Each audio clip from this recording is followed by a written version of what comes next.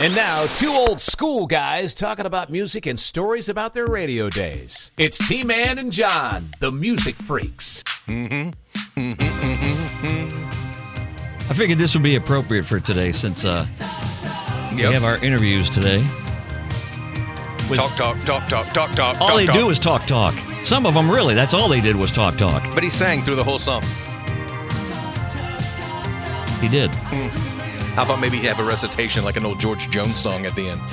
And there you were, just talking the whole time. Well, good. See? All you do is talk. I knew you would throw in some other references that I was unaware of. Talk. All you do to me is talk. Talk. Hey, John. Hey, Tone. What's up, man? Episode 18, that's what's up. Already here. I'm 18 and I don't know what I want. Okay. I definitely had a smile on my face coming in to get into the podcast bunker today. Yes. These stupid lizards around my house, they love my car. And they'll hang out on my car. Anywhere on my car. The tires, windows, windshield, the hood of the car. Well, I freaked out two of them today coming over here. How did you do that? They were both on the car. Oh. All of a sudden, the car starts moving. Right. Well, the little one, I don't know if he just flew off, jumped off, did a suicidal dive. I don't know what he did. Oh, man. But the big one I hate to see the kids go so young. I know. But the big one was a riot. He was freaking out. He's all over the place. I'm moving. What do I do? He's on the side window. He's on the windshield. He's holding on for dear life on the windshield wiper. I mean, I was doing like 47 miles an hour, and he was still gripping on. But I lost him somewhere, about maybe halfway here. Did he have a British accent? I didn't take time to notice. Okay. And not that I wanted to, because I don't think he could have saved me any money on my car insurance. What if, so was this just a lizard, as an old school lizard, or was it a gecko? Because there's some old lizards that kind of like, chill and they just kind of go. Then the geckos came in here sometime 20 years ago, and they could haul butt. I know. And I was like, wait a minute, when do we get souped up lizards around Florida here? And maybe it's the monster drinks. It is. Yeah. That's what it is. They're juiced on something. High on life. High on life. Yeah. Hey, we've got a few, let's see, what do we do? We have a few interviews today we're going to do. I especially am looking forward to hearing it once again. I've heard it. No one else has heard it. I had the chance to interview Olivia Newton-John. And how long ago? What is this? This is about 5 years ago. Okay. 2017. This probably started the whole idea of maybe do some interviews because we were talking about her when she passed away. Right. And we had mentioned that you had talked to her, so. And it never ran because the concert canceled here in town. She was going to be, I think, if I probably say it during the interview. I think we say it. I've listened to these. The Thrasher Horn Center or the Florida Theater? Yes, it was the Thrasher Horn. Was the Thrasher? Okay. Yeah, in Orange Park. And unfortunately, it was a wonderful interview. She was a wonderful person. I mean, to talk to, very easy-going. Very. Sounded like she really just enjoyed life. And there were a few things I hit her with that she did not know. You read. Yeah, we'll wait. We'll wait. But that's going to be all for yourself. That's going to be coming up here in a little bit, and we have some others as well. And then we'll do some rapid fire. We'll mix that in. No audience today. It's just we have plenty of an audience. Well, we had an audience at one. Tegan was here, but she has to go to work. Well. Yeah, Tegan is hopped up on pumpkin spice. We talked about that for a little bit. I can't stand pumpkin spice. Anything pumpkin spice, just don't even bother. Get that shit away from me. I'm not a fan. No? Not a fan. I don't wait with bated breath for September. But they hype it, but don't I like they? it. Yeah, well, I can't. I don't buy into hype. Any hype. No, they hype it. I do not. Where do you hear this? Is it like on social media where I'm not? Yeah. Or on television where I'm not? Yeah. See, that's why I don't have any problems with any of this crap because I don't see the barrage. See any of it. I don't get the barrage. It is a barrage because they show more and more products that have pumpkin in it that shouldn't. Yes. Yeah, I mean, they just SpaghettiOs now with pumpkin. Hey, they do have a Cheerios. Oh, really? Yeah. Okay. Yeah. You're going to run out and buy that now, aren't you? No, I'm not enamored with pumpkin, but I do love pumpkin, the pumpkin pie cheese, pumpkin pie blizzard at Dairy Queen. Now, see, maybe I could, maybe if I had to try one. It's good. That might be the way to go with ice cream. That's about all I do. I do like the donuts. There's a pumpkin donut at Sonati's, and that's fine. I like it. Okay. But I wasn't in line. All right, name dropper. Sonati's, they're at the beach. I know. They're not paying. Hey, they could be one of our maybe possible sponsors. Yeah. Thank you, Sonati's. Lobby. Sonati. Oh, man, now he's going for a free dozen. That's what you're looking at now, aren't you? It's going to be subliminal the whole time. Well, yeah, you'll be hearing from Chuck Negron, yes, his mom, Mike Sonati, and Dierks Bentley Sonati. And now, before we start one of the interviews, John and I, we've been around here so freaking long. We've known people. We've seen people come and go. Yes. And then there are the wonderful people that hang around because they know what the business is all about and they actually do hits. But then there are others. Would we even say one-hit wonders in some cases? Yeah. I mean, because a lot of times maybe they were like trying to hit and they missed on the charts. Yes. We had plenty. That's the thing with country radio, which I've been doing for 33 years, right, is that they bring everybody around. Yeah. They bring everybody, and that's the great thing. I mean, I'm trying to think of the last, Lainey Wilson just got nominated for 6 CMAs. Yeah. And I got a picture of her sitting in my office, and we're just sitting there hanging out for about 2 hours. Sure. They all come through. And so just as many don't make it as do. Right. In fact, more. Right. And so sometimes you put them on the air and sometimes you don't. I had wonderful interviews with Edwin McCain. Okay, that dude had some hits. Such a down-to-earth guy, good friends with Darius Rucker and all the rest of the Blowfish. He's a Carolina guy, right? He's a South Carolina guy, yep. And great voice. And then the one I never did an interview with Britney Spears, but we met. She came by WAPE in 1998 before anybody knew what Baby Hit Me One More Time was. Mm-hmm. She came in the studio with her manager, and it was just the manager, her, my boss, and me. Went into the conference room. We watched the video. And we looked at each other and said, yeah, this could do something. And then she took a picture with me in the studio with my mullet. And it was one of the last years of my mullet. It was about to go away. Don't lie. No, it was. It was about to go away. Okay. I didn't play Joe Dirt for my whole life, okay? But I asked her right before we took the picture, I said, so are you getting used to this yet? And she said, yeah, kind of.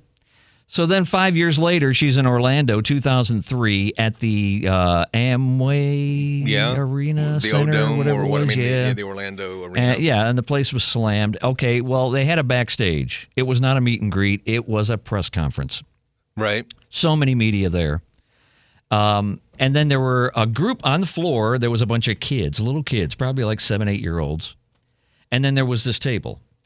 Well, I'm so sure that before Britney came out there, one of the tour guys or manager or whoever he was had to come out and give a speech to everybody that she was not going to take questions from any of the adults. The only questions she would take were from the kids.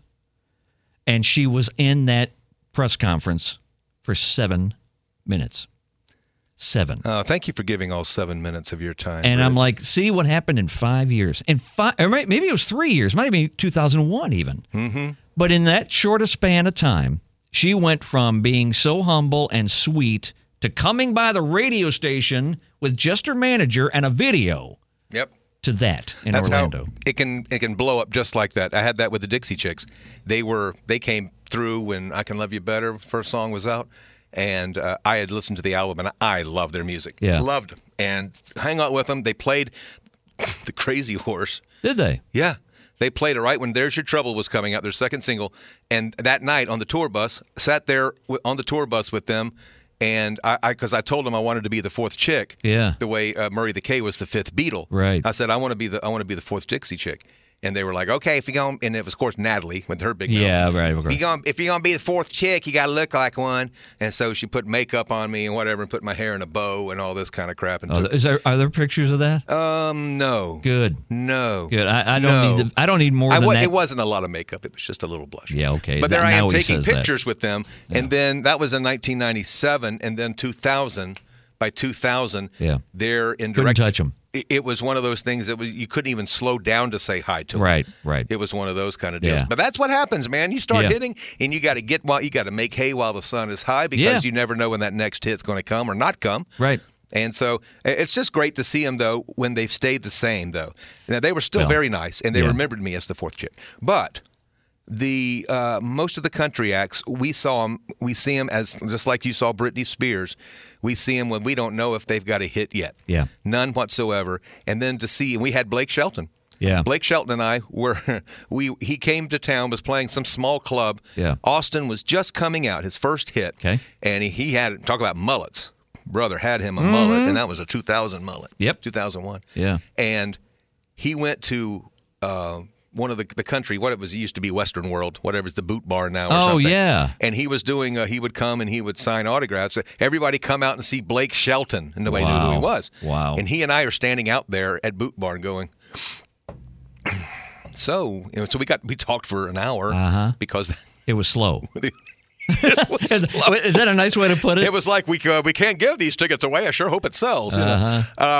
Crickets. But it was really cool. You heard crickets big time, didn't you? It was. And then people finally started coming in. But the first, 25, 30 minutes, Boot Barn Employees and John. That was the name of that party.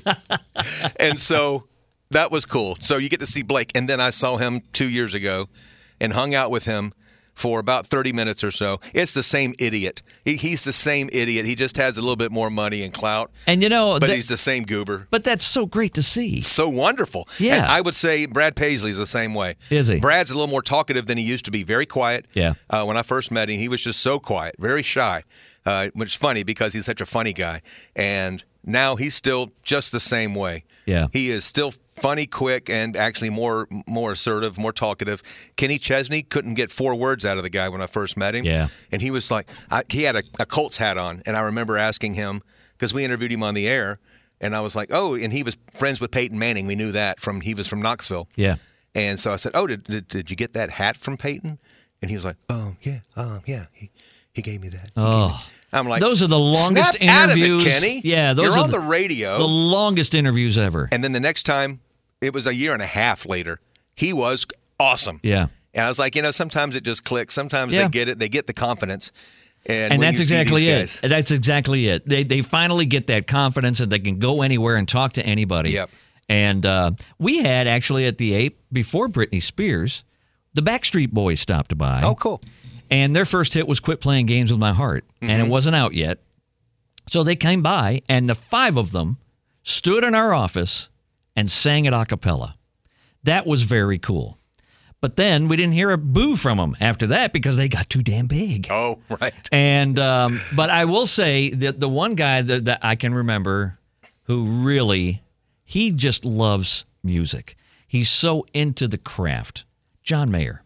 Yes. John Mayer is just an amazing song guy. Right. He's just so into the music, and lyrically, he likes lyrics, but I think he's more about the musical arrangements. Mm-hmm. And yeah, he's a guitar slinger. He's playing that guitar, but from the humble beginning at Club 5 in front of 300, maybe 500 people, to now, he's always stayed the same. That's always. Cool. Yeah.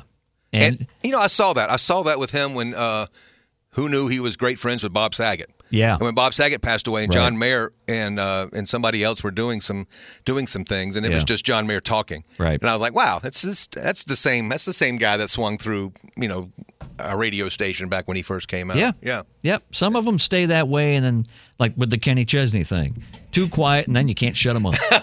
Yeah, I know it. They've all been really cool. Yeah. They've all, I don't think I've ever had, some are they were shy. Yeah. And maybe a little boring on the radio and whatever. And you try to bring that out. You try to bring them and get them rolling. But I never had a bad experience with a country artist. Okay. The worst interview I ever did. Yeah. The worst. Tell me. Ever.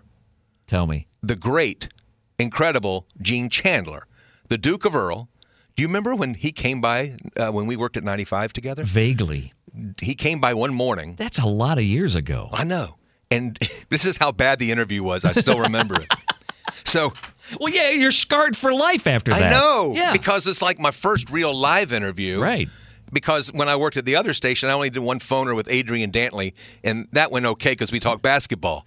I don't know why Adrian Dantley called. I think Utah? It was the wrong. Was that Utah? I think it was the wrong number. Did he play Utah? Yes, Adrian Dantley, the great basketball player. Yeah, okay. And he was. It was great. He was, he was pimping something, and I can't remember what it was. And so we talked basketball the whole time. I said, I think your time's up. He said, all right, man, that's good. And then my first real live interview with somebody was Gene Chandler. Oh, that's your first one? My first real live. That's another reason you remember it. Yeah, it's true. I'm thinking, man, Gene Chandler, the old Duke of Earl so Duke of Earl was a hit in 1960 or 61, right? Yeah. So he's got a new record. Gene's got a new record. In the 80s? Yes, it's 1985, and he's got a brand new record, and he's running to all the radio stations in hopes that, maybe to go say hey to people. Okay. Don't worry, I don't think it charted. I want to see. No, I got to see it now. I doubt it did. My curiosity's got me. And so Gene Chandler, and all I knew, it was out of nowhere. It wasn't like, hey, Gene Chandler's coming by this week. Right. It didn't like you left me an actual memo or something. And then he just showed up. Hey, you got time for Gene Chandler? And I was like, yeah, sure. I'll bring Gene Chandler in here. I'd love to shake his hand, man. It's the freaking Duke of Earl. And so he walks in, and I'm like, hey, would you like to go on? Yeah, man, let's do something. That'd be great. Let's do something. So instead of taping it, which I should have done, I go live, and I'm asking him, and I was like, so here he is, the Duke of Earl, Gene Chandler. Yay! Indeed, right, yeah, Gene Chandler. And then you're like, so, Gene, what have you done since the Duke of Earl? 25 years. Canvas the next 25 years of your life. The last time we heard crap from you was the Duke of Earl. Yeah, it was a great song, but boy, that was a quarter of a century ago. Yep. It was before I was born. Right. So, Gene, tell me about what have you done since then? And he basically had to defend his career. And I had... He's naming these other hits. I just I didn't know what to ask the guy. You didn't. It came out wrong. I was just like, so what's been up? How's it going with you? So what have you been doing since Duke of Earl? Wow. And he goes, I had a hit called Groovy Situation. Groovy Situation in 1970. And so I never knew the name of that song. Yeah. And I'm like, I don't remember. And then he started, I said, who the hell is this guy interviewing me, asking these questions? He does mornings? So you got a real winner here. So I was 24. Oh, wow, man. John. Yeah, and then he finally sang part of Groovy Situation. Yeah. Gonna make a man if it takes all night. I said, I remember love that song. That's what that's called? It's called Groovy Situation. Wow, and he's looking at you like, who the F is this? And then, I work, and I'm like, so I kept asking stupid, so do you work regularly? Do you have another job? How is UPS these days? How do you make ends meet, Gene Chandler? Oh, my Lord. Oh, it was the worst interview, and he was so gracious and so kind. The last thing that showed up for him in the book was 1980. Oof. Some song called Does She Have a Friend? Okay. It went to 101. There you go.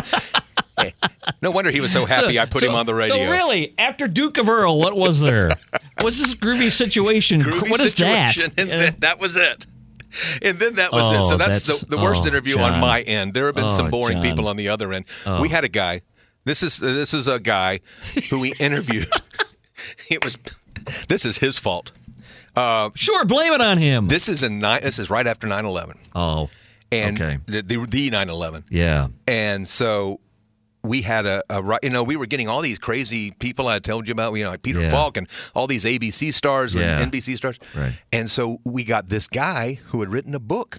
He had interviewed Osama bin Laden, like in 1999. Wow. So here's a guy who had interviewed Osama bin Laden. And he goes, hey, would you like to talk to a guy who interviewed Osama bin Laden 2 years ago?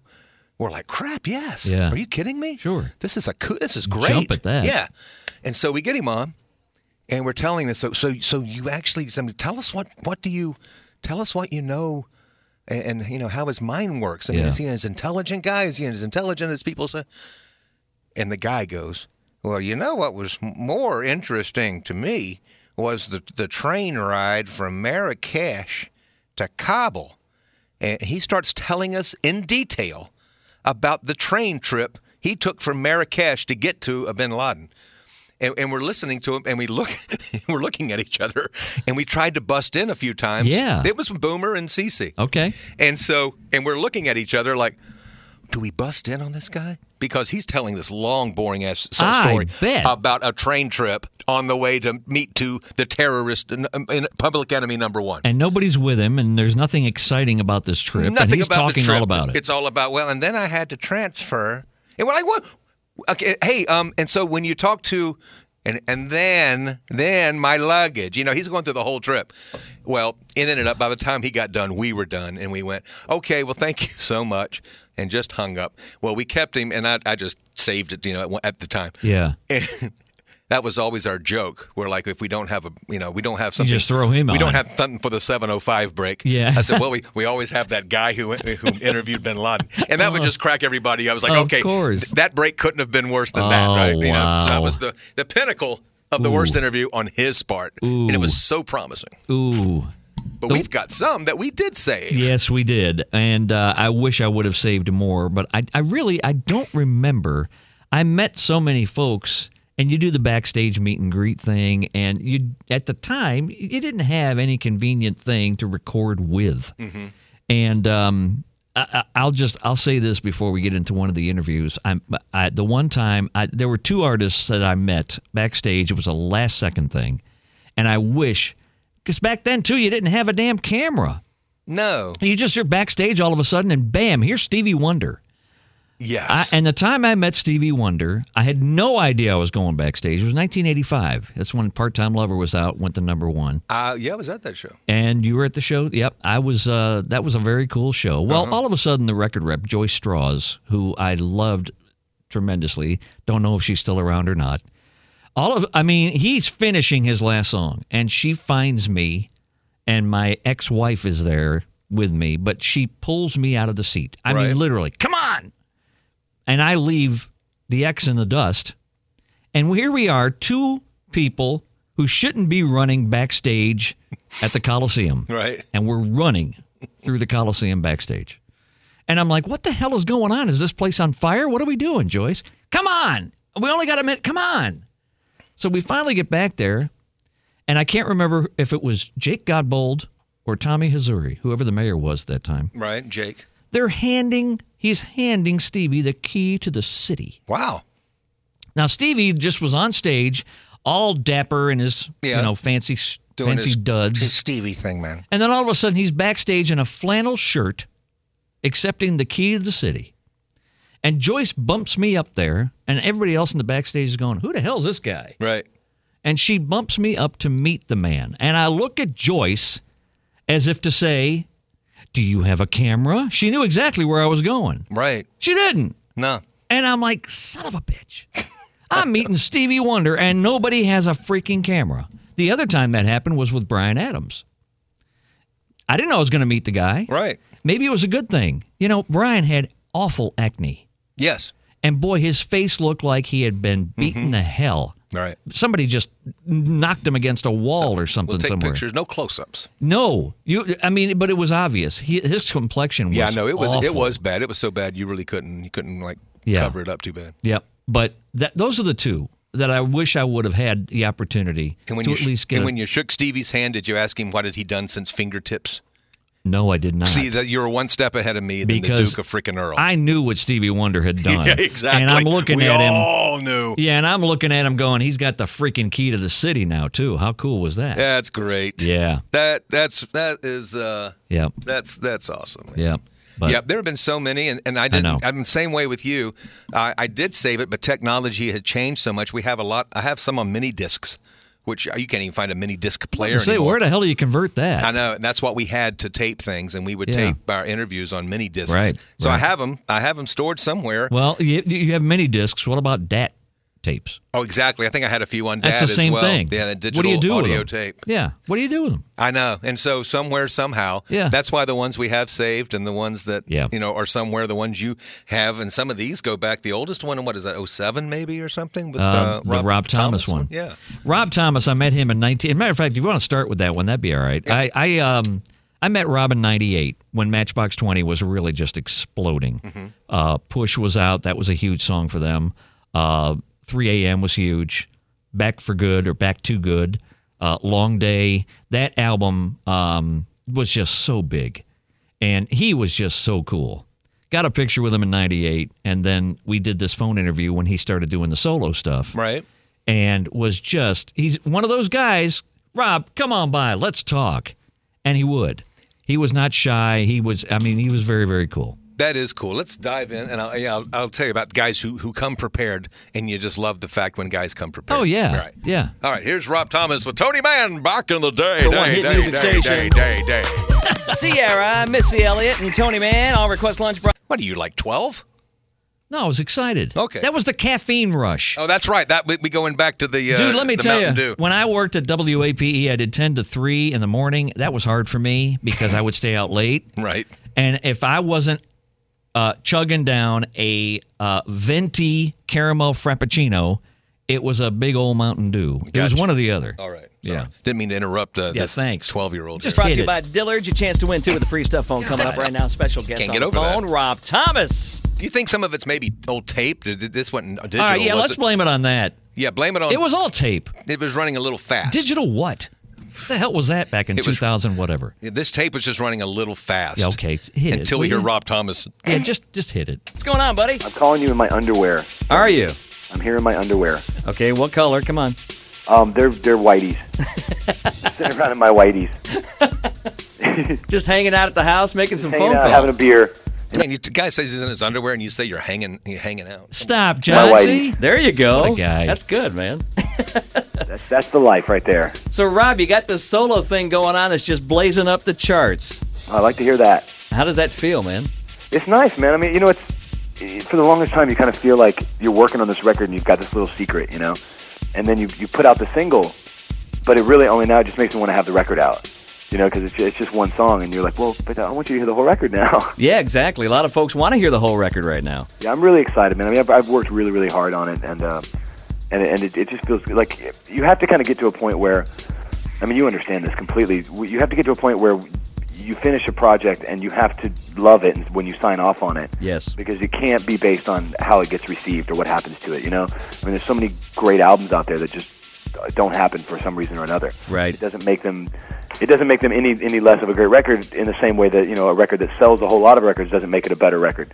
And so I was proud of it when it was done, and now it's nice to to get responses from it. Well, it's a tough business, and you've succeeded with, of course, Matchbox 20. Now, what's the deal? Are you still with Matchbox 20, or what's going on with that? Yeah, we were in line for a break. We had been back-to-back studio and on the road, and it just felt like time. And, when we had this time, that was the only time I had to make a record, so. Right. Well, now, there's been conflicting reports, too, as far as when it's coming out. Give us the date now. It's coming out April 19th. Okay. Unless it comes out sooner. But it's coming out April 19th is the date. And it'll be called Something to Be. Something to Be. And how long did it take you to write all of the songs on here?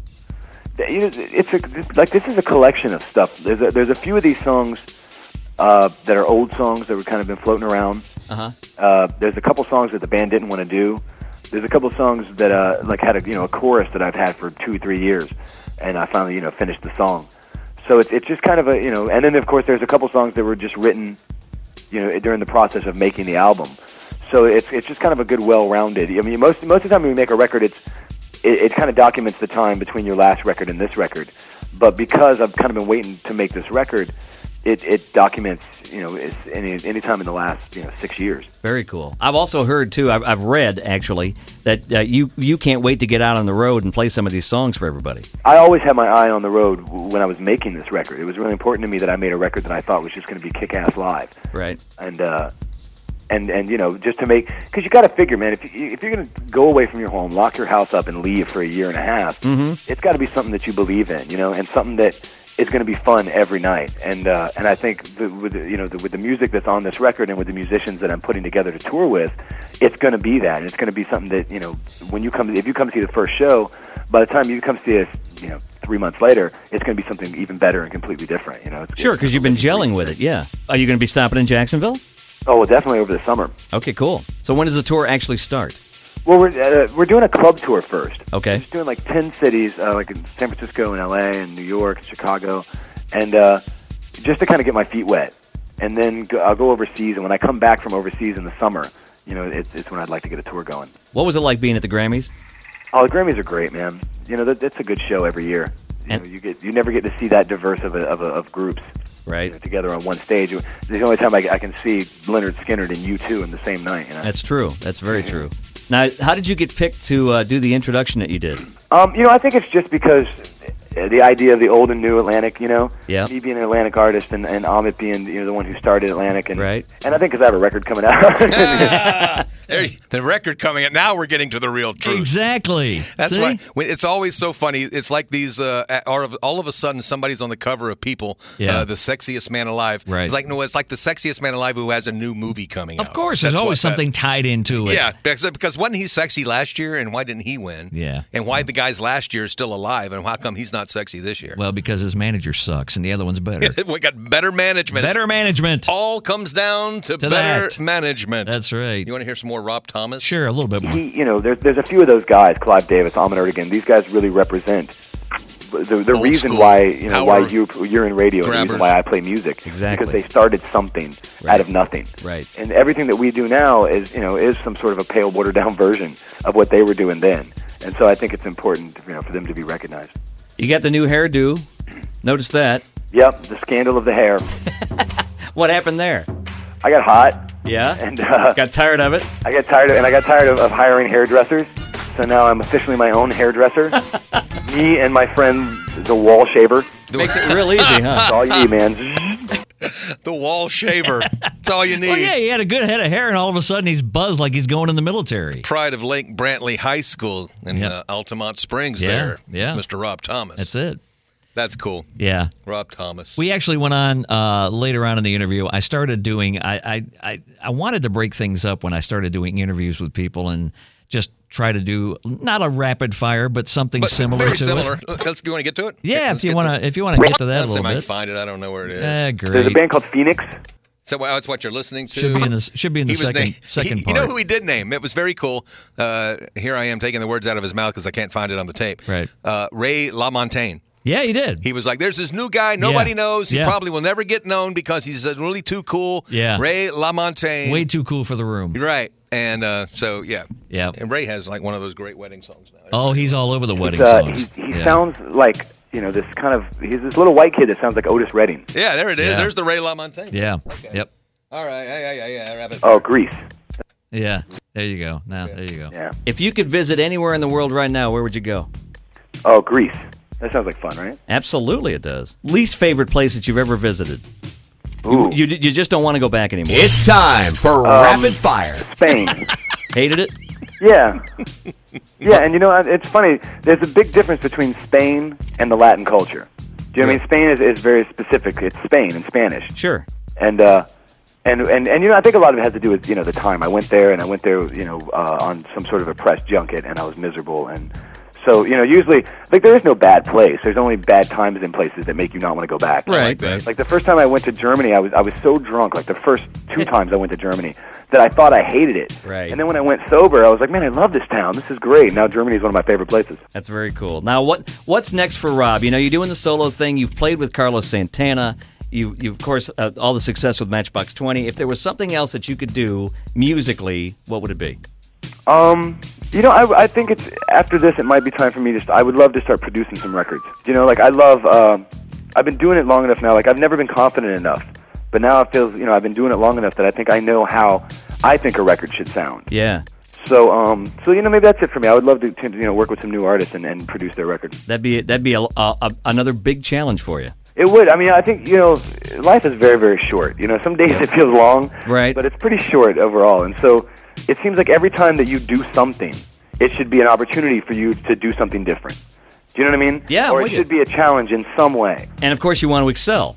Yeah, exactly. Well, you know, if you don't excel, at least you feel like, well, I didn't excel, but it's better to not, you know, if you don't excel just doing the same old crap. Exactly. At least if you went somewhere and you, well, you know, I didn't excel, but man, look what I learned and look what I took away from it. Yep. And then you realize that you're building, hopefully, a history, you know? Like there have been so many great artists that, you know, have had these records that have come and gone, and some have been great and some weren't received so great. But when you look back over the tapestry that it creates, that's what we're trying to achieve here. You know what I mean? Yep. Trying to achieve, hopefully, you know, 25 years of looking back and going, oh, I love that song, and oh, and I love that song, and, you know, oh, I didn't really like that period very much, but then afterwards he did this, and I love that, you know? Yep. Rob, it was great talking to you, man. Yeah, Tony, it was nice talking to you again, man. And hopefully we'll see you in Jacksonville really, really soon. Yeah, definitely. Thank you guys for your help, brother. There you go. Tapestry. Did you notice that word he threw in there? It's a tapestry? nice word. Yeah. I don't know if anybody else has ever really said it that way. that I talk to. Yeah, when you're looking at the whole course, so you go ahead and take chances, and you might fail, but you're looking at the whole body of work. Yep. I love that. That's a great philosophical way to look, I think, as he looks at life and also at the way he looks at music. And it's funny that you had asked him about, what music are you listening to, and he's digging on new music. Yep. He still does that from time to time. He'll go on Twitter. I guess I follow him on Twitter. Yeah, I don't he's on Twitter. follow anybody at all, but every month I go on Twitter. You're on Twitter? No, well, what the no, hell? we have it here for the station. Oh my God. We have to have it for the station. John Scott, Mr. I'm not a social media guy. You're on freaking Twitter? No, we have the account here that I have Whatever, to promote. dude. Hey, win tickets at 7:30. Yeah. That's why I go on. And then I saw Rob Thomas is pushing. He always has like a song of the day. He does. And he puts out a song of a different artist that he really likes. So he's into. He's like John Mayer. Music. So into the craft. Yeah, so into it. Yeah. He is. Big time. All right, more of our interviews. We'll take a big leap from one Florida guy to another Florida guy. Okay. This guy happens to be the governor of Florida. Ah, that is a jump. And we talked to Governor Ron DeSantis earlier this year because you did. The Van Zandt brothers had Van Zandt brothers had done that song about that's Ron right. DeSantis, the did. The Florida, sweet Florida, I can't whatever remember. thing.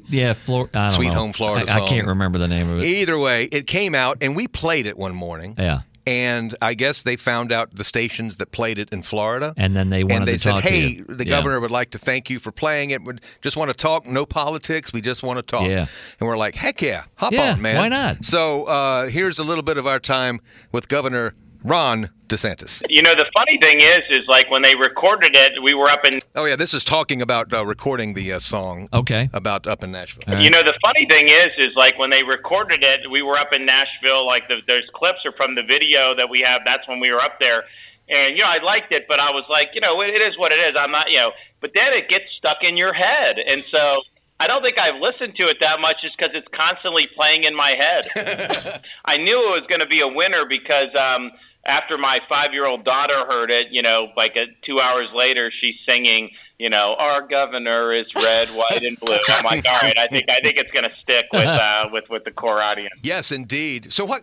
You don't have to answer Skennard, but what music did you grow up listening to? I was always a big fan. I told Johnny, I said, in the Southeast, like the number of like young people, like when you're in like college and stuff, if you're at like some place on like a Saturday night and they're closing down, like how many people ended a night to Freebird? I mean, like it's just something that is like a big deal. So I think people have a connection. I'm a country fan.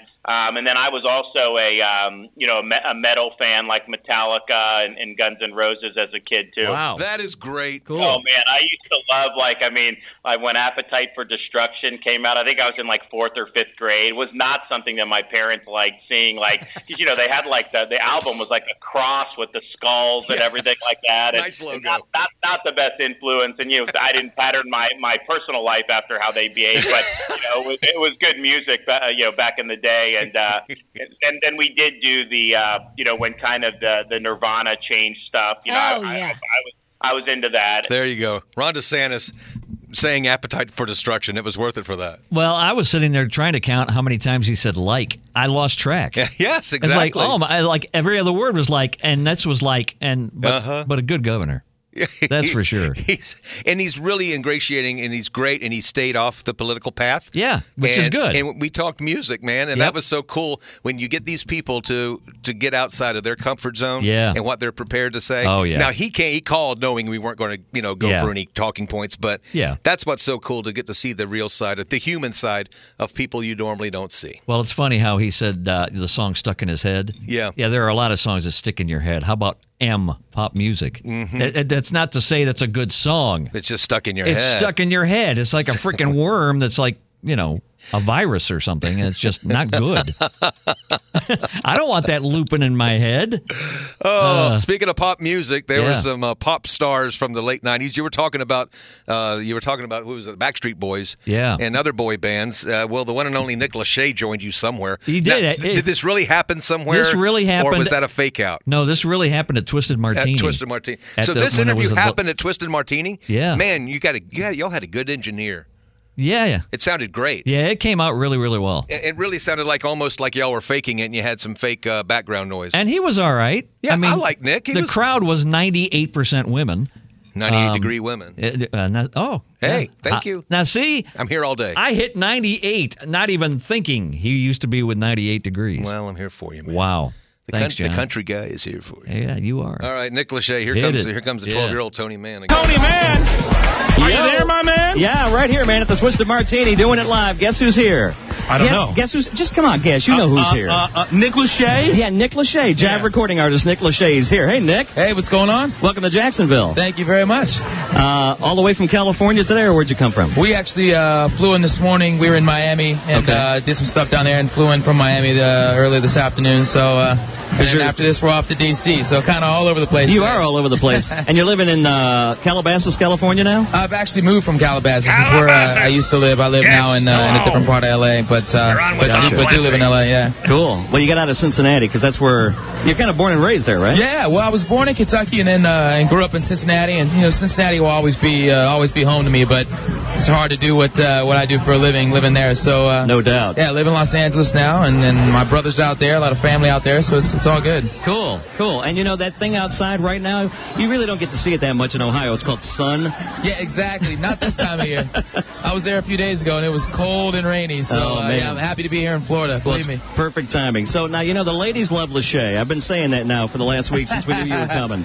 Your new CD hits the stores when? March 9th. Or May 9th, you mean? Oh, yeah, sorry, May 9th. It's called What's Left of Me, just like the single. He didn't even know the release date. Thanks for being his front man there. You had his back on that. I'm his freaking manager, I think. May 9th, so. Now, you're a very passionate guy, aren't you? I try to be. I think so, yeah. About anything I do. Well, it shows in your music. There's no doubt about it. I mean, What's Left of Me, it's very emotional. It sounds like you're really pouring your heart into it. Well, yeah, in a lot of ways. I mean, it's no secret what I've gone through in the past year, and this was an opportunity for me to kind of... What did you go through in the past year? That was the Jessica Simpson thing. See, that's when this is about the time I quit. I dropped out of society.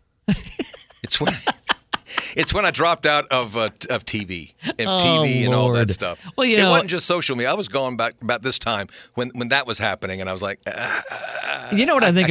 I can't say this for certain, but I think a lot of the thing between Lachey and Jessica Simpson is that she did not know how to be an adult because her dad managed her and just ran her life. Mm-hmm. And then she gets away and gets, quote unquote, married to Nick. Right. And I just think that whole dynamic, I don't think it would have worked with anybody because of her father.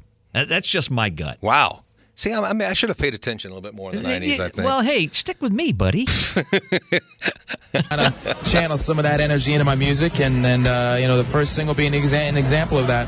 Very cool. Now, your new single's called "To Hell with Jessica." That was it. A lot of material on the upcoming CD. I did. Yeah, it's a total of 11 tracks on the album, and I wrote 8 of them. So the album is very representative of me and where I'm at in my life. And oh man, they all have that answer, don't they? I think it's where I am in my life. That's ingrained in their head, I think, for all these interviews. Yeah, because they do about 4. This is really cool because he's actually in a bar hanging out with you. Yeah, and it sounds incredible. Thank you. Great, incredible sounding. I had nothing to do with it. I know you weren't the engineer, but whoever it was, good for him. What I have to say. So cool. So now, did you really want to do this solo thing a while back? Did you think about it and just kind of waited a little bit, or? No, it was. Well, I did another solo record in 2001. Or actually 2002. It was a brick. And then I wanted to do a duet with Rob Thomas. That was really... It was just time for us to take a break. In other words, the hits dried up. And I had resumes everywhere, and I was just trying to see what would stick. Yeah. But, it was one of those things where the group, 98 Degrees, we decided to take a break, and everyone wanted to do their own thing. And we hated each other, and our egos blew up. Goals and stuff. And I was the real star. For me to do a solo record and kind of launch a solo career. Well, that's awesome. That's awesome. I know these ladies are waiting to hear some of the tracks. We're just interpreting the conversation. Yes, that's right. What do they call that? Letterman used to say what it was. Embellishment? Embellishments, thank you. Yes. Can't wait for that. So it's like a CD, not a breaking party, but kind of a. Well, it's an advanced listen party. There you go. All right, now I wanted to just ask you a couple of. You've watched Sports Center before, right? Oh, every day. And you know how they do the hot list. And didn't he actually? He was actually on Sports Center, wasn't he? He was. He anchored it, or he did a segment. He did or something? a segment. He was a huge sports fan. Yeah. Okay. Or the hot seat. Yep. Yeah, I got a few questions for you. I'm on the hot seat. Is that how it works? Well, yeah, kind of, sort of. That way the ladies can kind of figure out. It's time for Rapid Fire. What's your favorite food? Favorite food is ice cream. And your least favorite? My least favorite food, liver. Oh. Nasty stuff. Oh, it's nasty. Nasty stuff. Your choice, wine, beer, or martinis? It's between wine and beer. I mean, I'd say probably beer. Okay. But it depends on the mood. Gotcha. Favorite car? Favorite car, Ferrari. Nice choice. Yeah. What color? Black. Nice. Very nice. Blondes, brunettes, or redheads? It's a case-by-case scenario. Depends on the girl. There's beautiful women with all different colors of hair, so I don't discriminate. Man, I love the ladies. I love the ladies, and the ladies love Mr. Bean PC on the interview with Tony Mann. One way or the other. That's a very good answer. You don't want to limit yourself. Exactly. Roses or jewelry? Well, roses are cheaper, so I would go for no. It depends on the occasion. Situation. Yeah. There you go. Exactly. Your favorite vacation destination? Oh man. Covington, Kentucky. I haven't been yet. I'd like to go to the Maldives or Bora Bora. Very cool. My favorite place I've been so far is Fiji, though. Very nice. Yeah, it's beautiful there. Unbelievable. Any places you have visited that you hated? That I hated? Or just, you said to yourself, I'm never coming back? Oh, gosh. You know what? I'm a big traveler, so I think I've learned to enjoy something about every place I've ever been, to be honest with you. I think every he could place have you go, usually answered Jessica Simpson's house. Yeah, but he didn't go there. That's where my smile was. There's something to learn and something to see that you're never going to see anywhere else. So I try to take every place I go and learn as much as I can about it. So cool. Pop, rock, or rap? Rock. Your favorite CD, if you had to pop it in the player right now, what would you play? Jessica Simpson's debut album. Led Zeppelin, How the West Was Won, Volume 1. It was that or that one. Wow, a classic. And, of course, for the ladies, the last question. Here, man. Boxers, briefs, or nothing? Can't believe it. You know, this commando, that seems to be the new wave here. Yeah, it does. Tell me, guys don't wear underwear anymore, but I still wear boxers. Boxers. Yeah. Cool. Well, Nick, I appreciate the time, man. No, thank you guys. How about that? There's a Nick Lachey. Yeah, great. Now I can keep that image in my head. I'm going to end on that. How the hell did I end with that? Asking Rob Thomas if he's hanging out in his underwear, and then you ask an underwear question of Nick Lachey. I know. What is it with the underwear thing? I don't know. It's time for wait a minute. Rapid Fire. Uh-oh. It's one for you, Mr. Man, All right, asking well all then- these other big stars the questions. Go ahead, tough guy. The best cereal of all time is? I always liked Frosted Mini Wheats. When we played, here's the first line. What song? When we played tag in grade school, you wanted to be it. I know it, but it's not coming to me. Would you rather be in a 90s grunge rock band or early 2000s pop punk band? Oh, neither. No. I'll go with grunge, though. Okay. Which All Night Long do you like? Lionel Richie's or Joe Walsh? Oh, Joe Walsh. Put a pinch between your cheek and go. Yeah. All night long. Yeah. The furthest away from home you've ever been to see a concert? I didn't have to go very far. Probably Atlanta. Okay. Yeah. Who was it? You remember?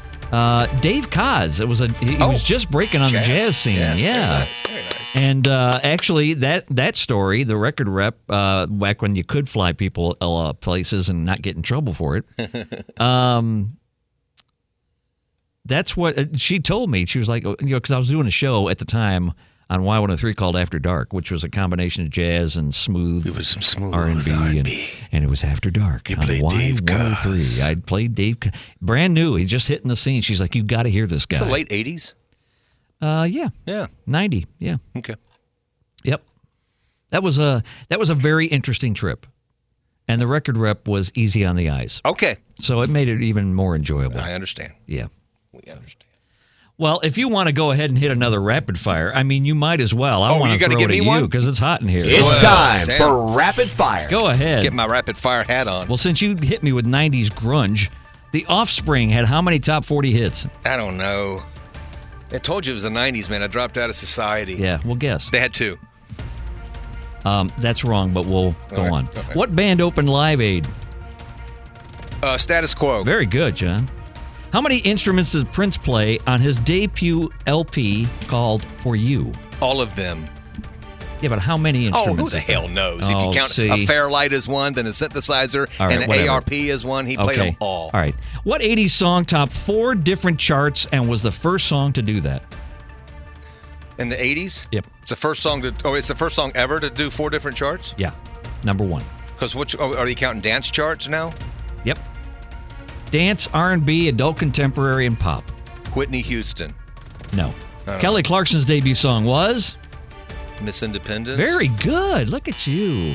And there's the buzzer. The what? Offspring actually had 1 song. Come out and play? Yep, and went to 38. I thought there was another one I missed. So that was another one by Casey Kasem, Falling Like a Brick. It's the Offspring this week. It probably stayed there for like 2 weeks, and that was it. Yeah, it was a little too strong for Prince, pop radio. Prince actually played, but you're right, he did play all of them, Mr. Generic. Well, how many keyboards do you count? Does it count keyboards or it counts everything? Well, okay, how many? 27. I believe it. I saw that stat and I was like, "Oh shit, that's a lot." I mean, I knew, he knows everything, he plays everything, but plays it all well. 27 different instruments. That's amazing. Yep. That is amazing. You did good. You got that 2 was of pretty them. good. But the number 1 song. The other song. I'm sorry. The one you missed. Love You Saved by the Jackson 5. No, I already said it actually. Oh, did you? Yeah. Or you came back with it? No, I said it earlier in the show. The Love You Save? Part-Time Lover. Oh, the song. Oh, yours. Yeah. Part-Time Lover. You know who did that scat at the end? Who did the scat at the end of Part-Time Lover? I don't know. That wasn't it wasn't him? Stevie. It was somebody else. That wasn't him? Nope. Boy, it sure as hell sounded like him. It was Luther Vandross. Oh. He was a backup singer, and then he was Luther already. But Right. He I did not know that was him. Because Stevie, when he won the Grammy or whatever he won, I saw the Grammy. He thanked Luther Vandross for the. Wow, how about that? Yeah, very. Now you remember when Status Quo opened Live Aid? Yeah. You remember what song it was? Rocking All Over the World, John Fogerty. I'm rocking all over the world. See, I thought it was Fogerty, but I thought it was Fortunate Son. No, they opened because they were rocking all over the world. That made sense. Yeah. All right. I like it. Okay. Yep. All right. Do we have another interview? We have another interview. I know we do. This guy was one of the great singers. And did they ask? Here's my question for you. Yeah.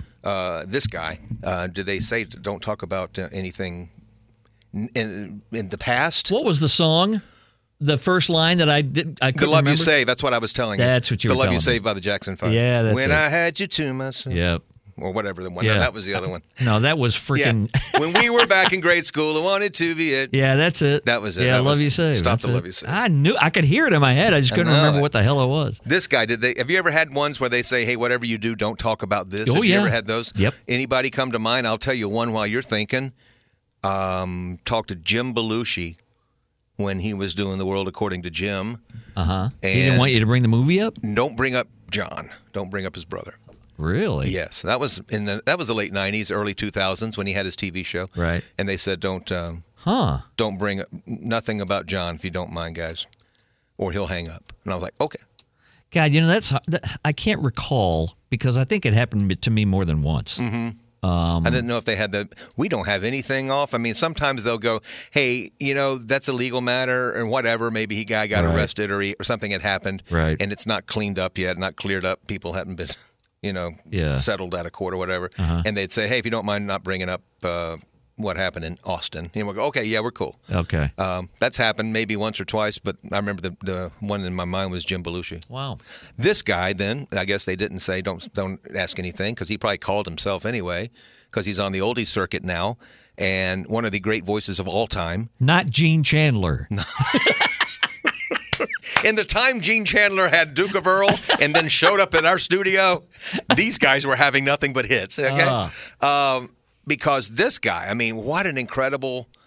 It's one of those guys you wish you could just sit down and hang out with for about an hour and let him tell you about his life because of what he remembers of it. Because this guy did more coke he put Peru on the map because of the drugs. He would fly back. Like they were playing, and they were making so much dang money.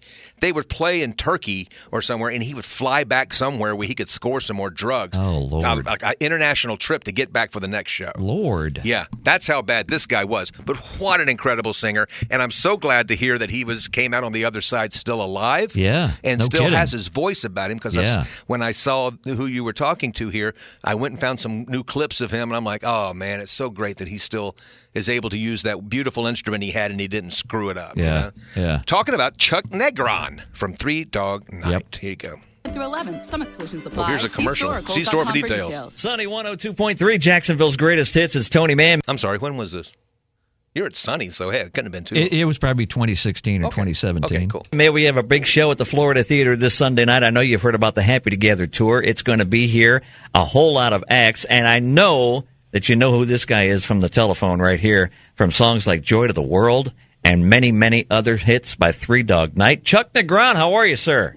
You know what? I'm great, Tony. It's nice to be with you. You too, man. How's it going on the tour? I know you're just about to start the Happy Together, but I see on your Facebook or your actual website that you're all over the place. Yeah, you know, we've had a nice year, and really excited about the Happy Together tour and seeing you guys on Sunday. It's going to be, you know, a great show. It's a lot of great acts, of course, the Turtles and the Cowsills and the Box Tops Association. And me, and also Ron Dante. From the Archies, that's right. It's going to be a nice show, and I'm looking forward to doing a bunch of those Three Dog Night, hits, Old Fashioned Love Song, Easy to Be Hard, One, Eli's Coming, Joy to the World. Laundry list. Just a couple. Yeah, more than a couple. You guys, you had 21 consecutive top 40 hits, 50 million albums sold, actually more than that, and 12 gold albums. That's quite an accomplishment. You know, we had we really had a great thing.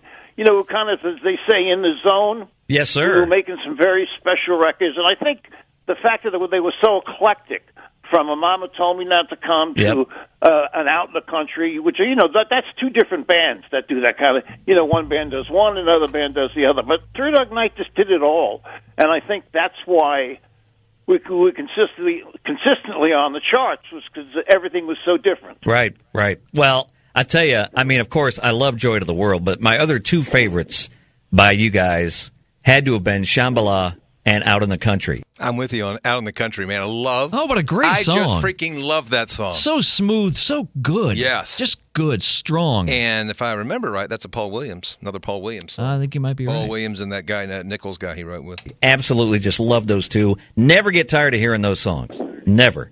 Oh, that's very kind. Good songs, you know, and they did really well for us. And the people do love those songs live, so you're not alone. What's if you had to pick maybe like a top two or three? If you sat down right now and said, "Bam, bam, my favorites are," what would you pick? Okay, that'd be for different reasons. I would pick one because it was our first million seller, and you know, got the band going. And I'd pick Out in the Country because I think it's one of the most beautiful records that we did. Yeah, I agree. Totally. Then Joy to the World because it's become a part of Americana, and it's kind of transcended even the band. The song has a life of its own, so it's just really special to be associated with something that, you know, has lived on its own for so long. Everybody knows Jeremiah was a bullfrog. When they hear that, they know. They don't even think of Joy to the World. They like that Jeremiah was a bullfrog song. That's right. Yeah, exactly right. You know, I run into a lot of young kids. The parents bring their kids, and they go, "I'm really glad you did Jeremiah was a bullfrog." Yep, they all know it, man. That's what they think the name is. They all know it. It doesn't matter the age. These songs are timeless, man. Well, it's really a special thing about the music of that era. It still lives. You know, even in the radio, you know, the stuff you're doing on the radio, right. I mean, to a lot of people, that's brand new. Yeah. You're their radio and you're their new music. Yep. So you're bringing this stuff to people that are hearing it for the first time, you know, besides the people that have been listening to it all their lives. So, you know, it's very special. Absolutely. Chuck, did you think you'd be doing it this long? No. Great question. No, not at all. You know, when you're young, you know, even though you think you're invincible, like 50 was an age that you couldn't even, you know, relate to. I remember once I was on the corner right by this candy store, and these guys were talking. They just finished playing ball. You could see they worked all week. Yeah. And this one guy said, God, my birthday is tomorrow. I'm going to be 30 years old. And I remember thinking, oh, my God, he's going to die soon. Wow. I couldn't relate to even 30. Right. Well, it's amazing, though. It really is amazing. I asked that question to a lot of folks, especially, when they cut these songs that still 40, 50 years later, we still listen to and love these songs. I mean, there's no way that you could tell back then how big they were going to be and definitely how long they've been around. It's just, it's really, it's got to be so rewarding. Yes, it is, because you're right. Who imagined that, you become a parent, a father, then a grandfather, and your grandchildren would be listening to the music. Never visualized that. Right. No, it's amazing. It's amazing. Chuck, that just says how great those songs are. That's all. The special music of that time. Yep, big time. Chuck, we look forward to seeing you guys on Sunday night at the Florida Theater. Going to be a big time. Happy to get. There's Chuck Negron from Three Dog Night. And he was the tenor who sang. He was the tenor of Joy to the World. And Hey Tough Guy, who wrote that? Joy to the World? Yeah. Jacksonville's very own Hoyt Axton. Very good. Hoyt Axton lived here from age 10 till high school. That was without a doubt their biggest hit on the charts. That was the number one song of 1971. That was like the number one song of 1971. It was there for 6 weeks. Yeah, huge. Jeremiah was a damn bullfrog at number one for a long time. Yeah, it was a massive. That was a massive hit. That one's massive. But yeah, Chuck was real. He was a very easy interview. Yes, you could tell it was. He definitely got it. He's just not there to get through it. He's actually he understands that he does something really good on the radio that he might sell a few tickets right there. Yep, and that's what it's all about. I mean, these guys are they call them artists and whatever, but by the time you're 65 and doing this, you can still artistically do things, but you're trying to sell tickets. Well, and that's why they want to call and be good about it. Bottom line, but a lot of these guys, I don't know about you, but when I started to talk to these people. I mean, the only prep I would do with them before we started recording would be maybe 30 seconds. Mm-hmm. It wasn't anything long, detailed, just like, well, can we go over this? Can we go over that? No, I'd fire stuff at them, but like you said, if they didn't want you talking about something, they would let you know. They would. Yeah. And that's cool. And remember one time we were talking to Ed McMahon, and Ed was doing the Star Search. He was doing he was promoting the telethon. Okay, Jerry It's just Lewis. funny we do it around here Labor Day. Now that we're talking about it, right? And somebody just put 3.5 hours of 1987 telethon on YouTube. If you want to watch it. Wow. Oh my gosh. From like what year? 87. 87. You got Anka. You got Sammy. Oh man! If you like that whole kitschy, telethon stuff, oh yeah, oh man, it's beautiful. But Ed, we're talking to Ed. We're asking Ed how Johnny's doing. This is when they were when Johnny was still alive. Yeah. And so we're asking Johnny. It's like 3 or 4 years before he passed away, and we're asking Ed, "Hey, how's Johnny?" And he was like, "Well, you know what we ought to do? We ought not to leave this interview in the hallway."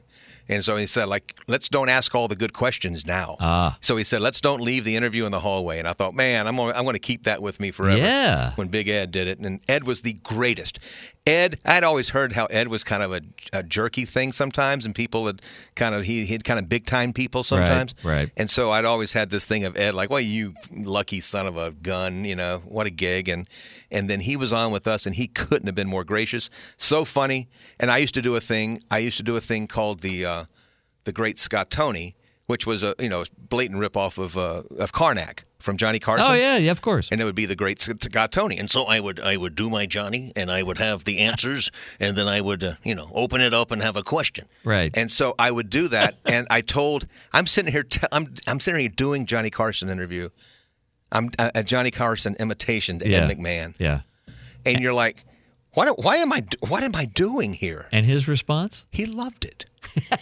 That is wonderful. That is great. And I thought, really? Come on, Ed. Do you mean that, or you just want me to spend 3 more minutes talking about? And unfortunately, you don't have any audio of that. No, not the full interview. No, I tried to. Did you find part of it? I've looked in the past. Yeah. And I just always hope that would be so good if you could find it. There were some things that even a snippet. I know it. I thought at one time I had a Great Scott Tony intro that he actually did. We ended up putting it all together. Yeah. But I don't even see it now because sometimes Man, I'll look for it too. Anyway, that was Ed McMahon, and he did it because he made one up on the spot. I said, Ed, if you would mind just going, and now it's time for the Great Scott Tony. I asked him, could you just say that, and I can use that every time we do the Great Scott Tony? Oh, cool. And so he goes, yes, I got one for you. You ready? And then Ed jumps into this and goes, now it is time for the great sage, soothsayer, and former dress designer for Janet Reno, the Great Scott Tony. Nice. And it was so freaking great. Vintage. Ed. Oh. Ed brought it. I'll find it, man. How find it. cool. I'll find it for the next podcast. Ed McMahon. So anyway, he was Sinbad gets 4.5 out of 5 stars. Yes. Oh, that used to kill me on Star Search. And one of the funniest bits ever is a guy I wish I would have interviewed was Norm Macdonald. Oh, yeah. He literally cracks me up. Oh, me too. All the time. Me too. I wish we would have had a chance to talk. And the first time I saw him on Letterman, he was doing Ed McMahon. But he wasn't doing the Phil Hartman Ed McMahon. Right. Right, sir. Correct, sir. Yeah. And the one we all do. Right. He was doing Ed McMahon on Star Search. Oh. And he was talking about the bands. He goes, that whole 6 and Under dance troupe, they always had those great names. Yeah. Here they are. Too cute for you. And he's doing Ed, mentioning the names. Here's a band that's been, he goes, and the name of these bands, and the name of these bands, here's a band that's been around the San Francisco area for the past 20 years. Please welcome Overnight Sensation.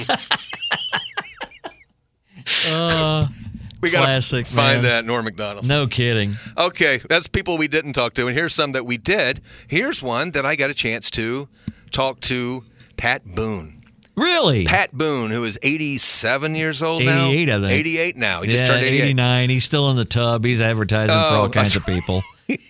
He's still working it, man. Dude, he is. I talked to him for 45 minutes, and I think I got 2 questions in because he is just a talker, and he loves it, and he's just passionate. And he stopped a couple of times and said, you probably want to ask me a couple of questions, don't you? And I was like, are you kidding me? You're imitating Ozzy Osbourne here. Yeah. No, go ahead. Right. But I asked the one story I always wanted to, it was really cool. I got a chance to talk to him, and I was doing it for our Jacksonville music history thing that we're doing in the museum, hopefully being built soon. Right. And so when I interviewed him, I had asked him, because I said, maybe I'm on this question. Here's my question to Pat Boone about when he was out and they said he was some people were saying he was ripping off Black Artist. Oh. When he did Ain't That a Shame and Tutti Frutti and that All stuff. right. As we look at some of your early songs, and I know the one thing I thought of when I was growing up, and you'd read critics who would deride Pat Boone for, stealing the songs from the rhythm and blues guys. And then the more I read into it, the more I listened and looked in things, I thought, wait a minute, I think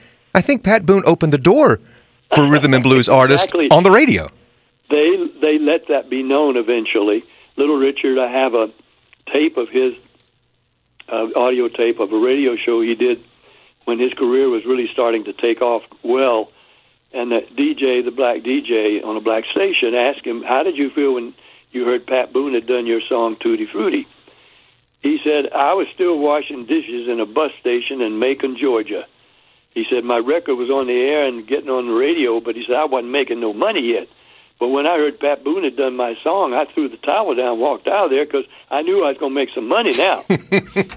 And, of course, I did Rip It Up and Long Tall Sally as well, and I did Ain't That a Shame, and Fats Domino said the same thing, that his record of Ain't That a Shame was #1 rhythm and blues, which was a separate genre at that point, and virtually unknown even to DJs, much less the record public. Most of the music public didn't know much about rhythm and blues comparatively, but these songs were starting to crop up, and we were calling them rock and roll. And so Fat's record of Ain't That a Shame in 1957, I think it was #1 R&B and sold 150,000, which was big. I recorded it, my second record after Two Hearts, Two Kisses, and by the Charms. Mm-hmm. And my next record was Ain't That a Shame, and it sold 1.5 million. Went to #1 pop. And he said I made much more money from Pat Boone's record than my own. But then again, it helped him cross over into pop awareness.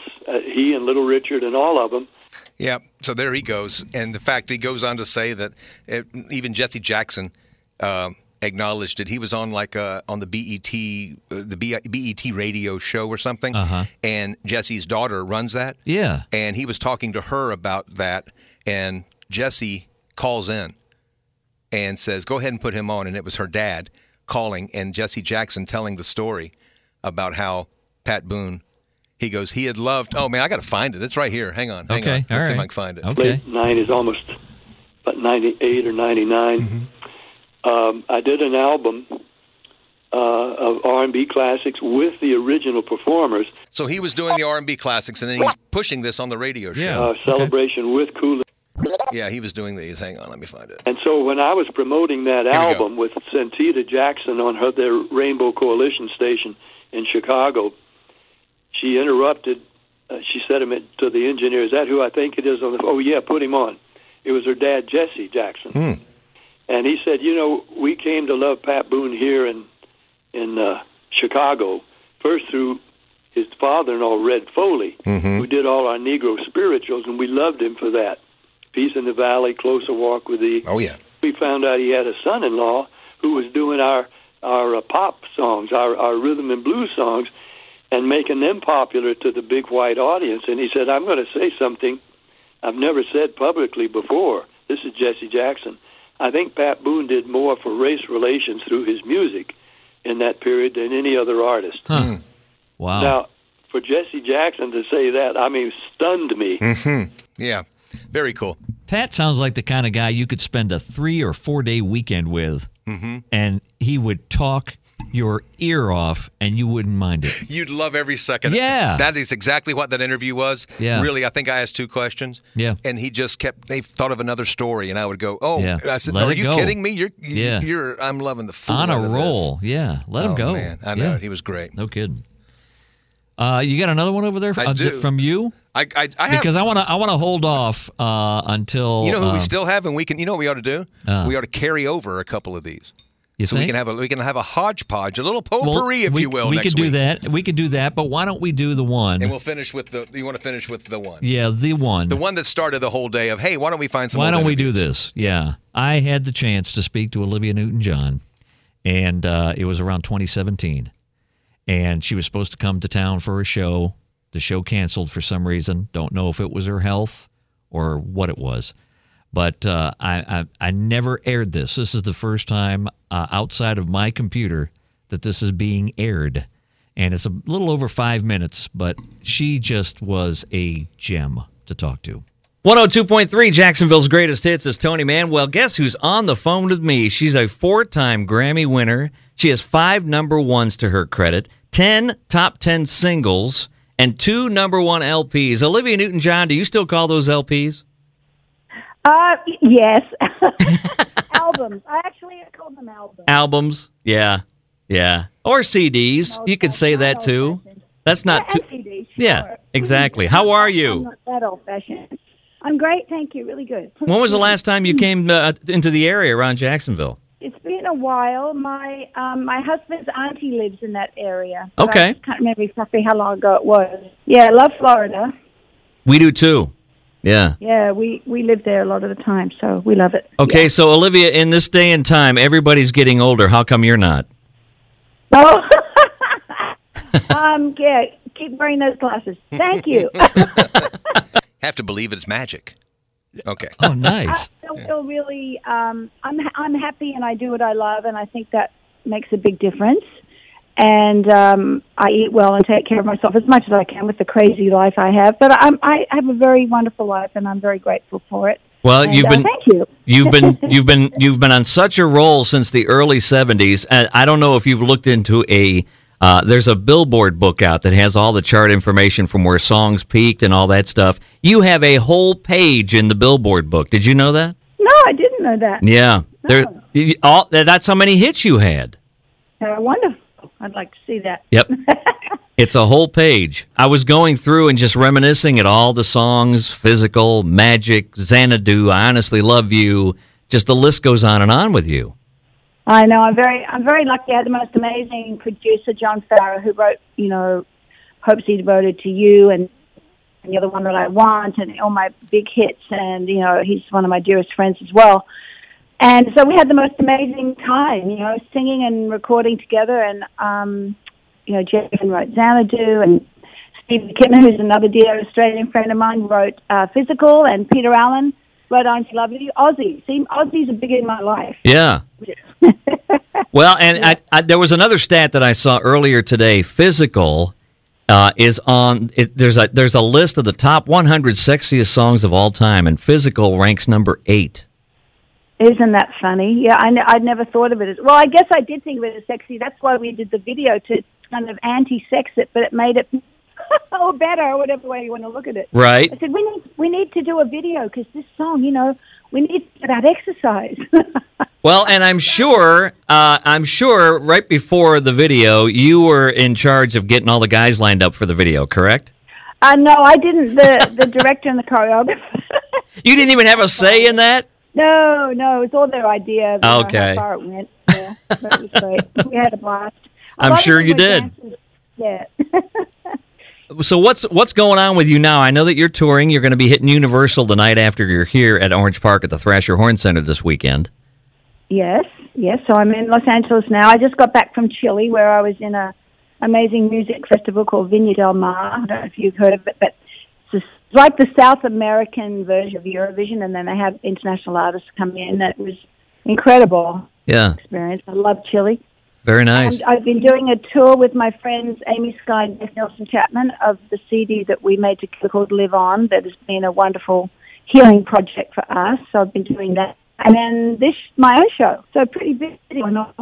You are busy and not slowing down, huh? No. Well, for me, this year, compared to last year, because last year I was in Las Vegas as well, so I'm not doing Las Vegas this year. Okay. I finished my 3 years there. But, I'm enjoying it. I'm having fun. Every time I think that, this must be the end, something interesting comes up. So you ran for 3 years in Vegas? Grateful. Yeah. Wow. I ended up being there for 3. It was great. I bet. So is there any place that you've, I guess... it's hard to say because you've toured all over the world so many times, over and over and over again. If you had a favorite place to go tomorrow to either do a show or just visit, where would you go? I'd go to Gaia Retreat and Spa, which is my spa in Australia, that I started with a friend of mine, and it's just in the most beautiful part of Australia, and we have wonderful massage and incredible food, and it's just my place to go if I want time off. So that's where I go. Awesome. It's nice to have some unwinding time. Absolutely. And home. Like right now, my cat is next to me on the bed. My dog is by my feet. I have horses and chickens. And so, of course, just staying home is always, for me, the gift. That's the biggest gift, is just being home. Yeah. So you have a farm, basically. That's what you're telling me. A little farm. Yeah, that's what I've always liked. I like to be in the countryside, and I love animals and fresh air and, nature. That's a beautiful thing. Well, Olivia, we're looking forward to seeing you Saturday night at the Thrasher Horn Center. You're going to be there 8 o'clock. I know it's going to be a wonderful time. How long do you play, approximately? About 90 minutes. Okay. And it's my hits, basically, a journey through my life with music. And that's quite a journey, no doubt. Yeah, it's been a wonderful journey. Absolutely. Olivia, thank you for the time. I appreciate it so much. Thank you so much. There's Olivia Newton-John. How sweet was that woman? Yeah, she was just adorable on the phone. Yeah, I mean, it was another one of those deals where we could have talked for a little while longer, but right.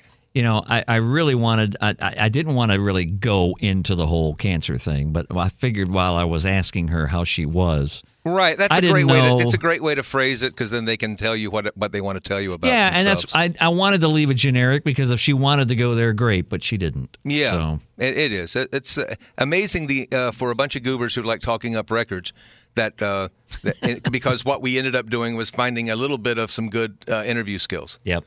And so it's nice. It's nice to have that when you're able to, because Larry King gave me this tip. I'm dropping names. Ed McMahon gave me a tip. You are. And now Larry King. You're just a damn name dropper. Larry King gave me this tip in person. He was like, when you ask a question and they'll give you the answer they want. They'll give you the answer that they're prepped to say. Right. All you do is nod at them. Nod at them, and then they'll start talking from the heart. Yeah. That's when you'll get the real answer. Yeah. And he was pointing at me the whole time. Of course with he was. Suspenders. Yeah. And I thought, man, that's pretty cool, Larry. I appreciate that. That is cool. Yeah. It's hard to do on the phone, though, Larry, but I appreciate it. Yeah, quit pointing at me. I don't know where that finger's been. Yeah, it was a phone interview. Yeah. And he was still pointing at it. Hey, we have a couple of pieces of mail over here. Yeah, we got to open up the mail somewhere. We do over here. Yeah. There he is. Woo! It's time to check the freak mail. He's such a freak. We got an email from a newbie, Susan Marks. She heard last week's or 2 weeks ago that the episode 17, which, by the way, episode 17 is our most downloaded episode of all of them. How about that? Number one. That's nice. Yeah. Susan said, I just Thank had you. to send a message even though I've never sent one to you guys before. I love your shows. I think with Linda sitting in the audience chair. Oh, Lord. It was absolutely hilarious. Her vivacious laugh fits right in along with you guys, and you have got to have her on it as a regular. Oh, boy.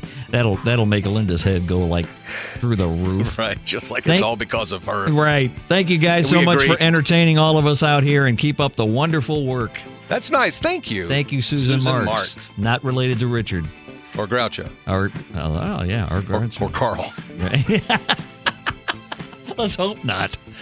And she'll go on freaking Ancestry and find there's some kind of a link. Mike Whalen, our buddy Mike, wrote back to us. I had asked, I think last time, to give us some information as to what's up with Mike, because we really didn't know. He's in Houston. And then he throws in, the place that's doing the Tighten Up? Yeah. Yeah. Come on. With Archie Bell and the We from Drills. Houston, Texas. That's and, it. And we dance we dance as well as we sing. Is that what they do? We dance as well as we want. Yeah, as well as we want. Is it dance as well as we want? Yep. He subscribes on a podcast I don't even know. I've never seen it or heard of it. Overwatch. It's on his iPhone. Oh, that's cool. But that's pretty cool.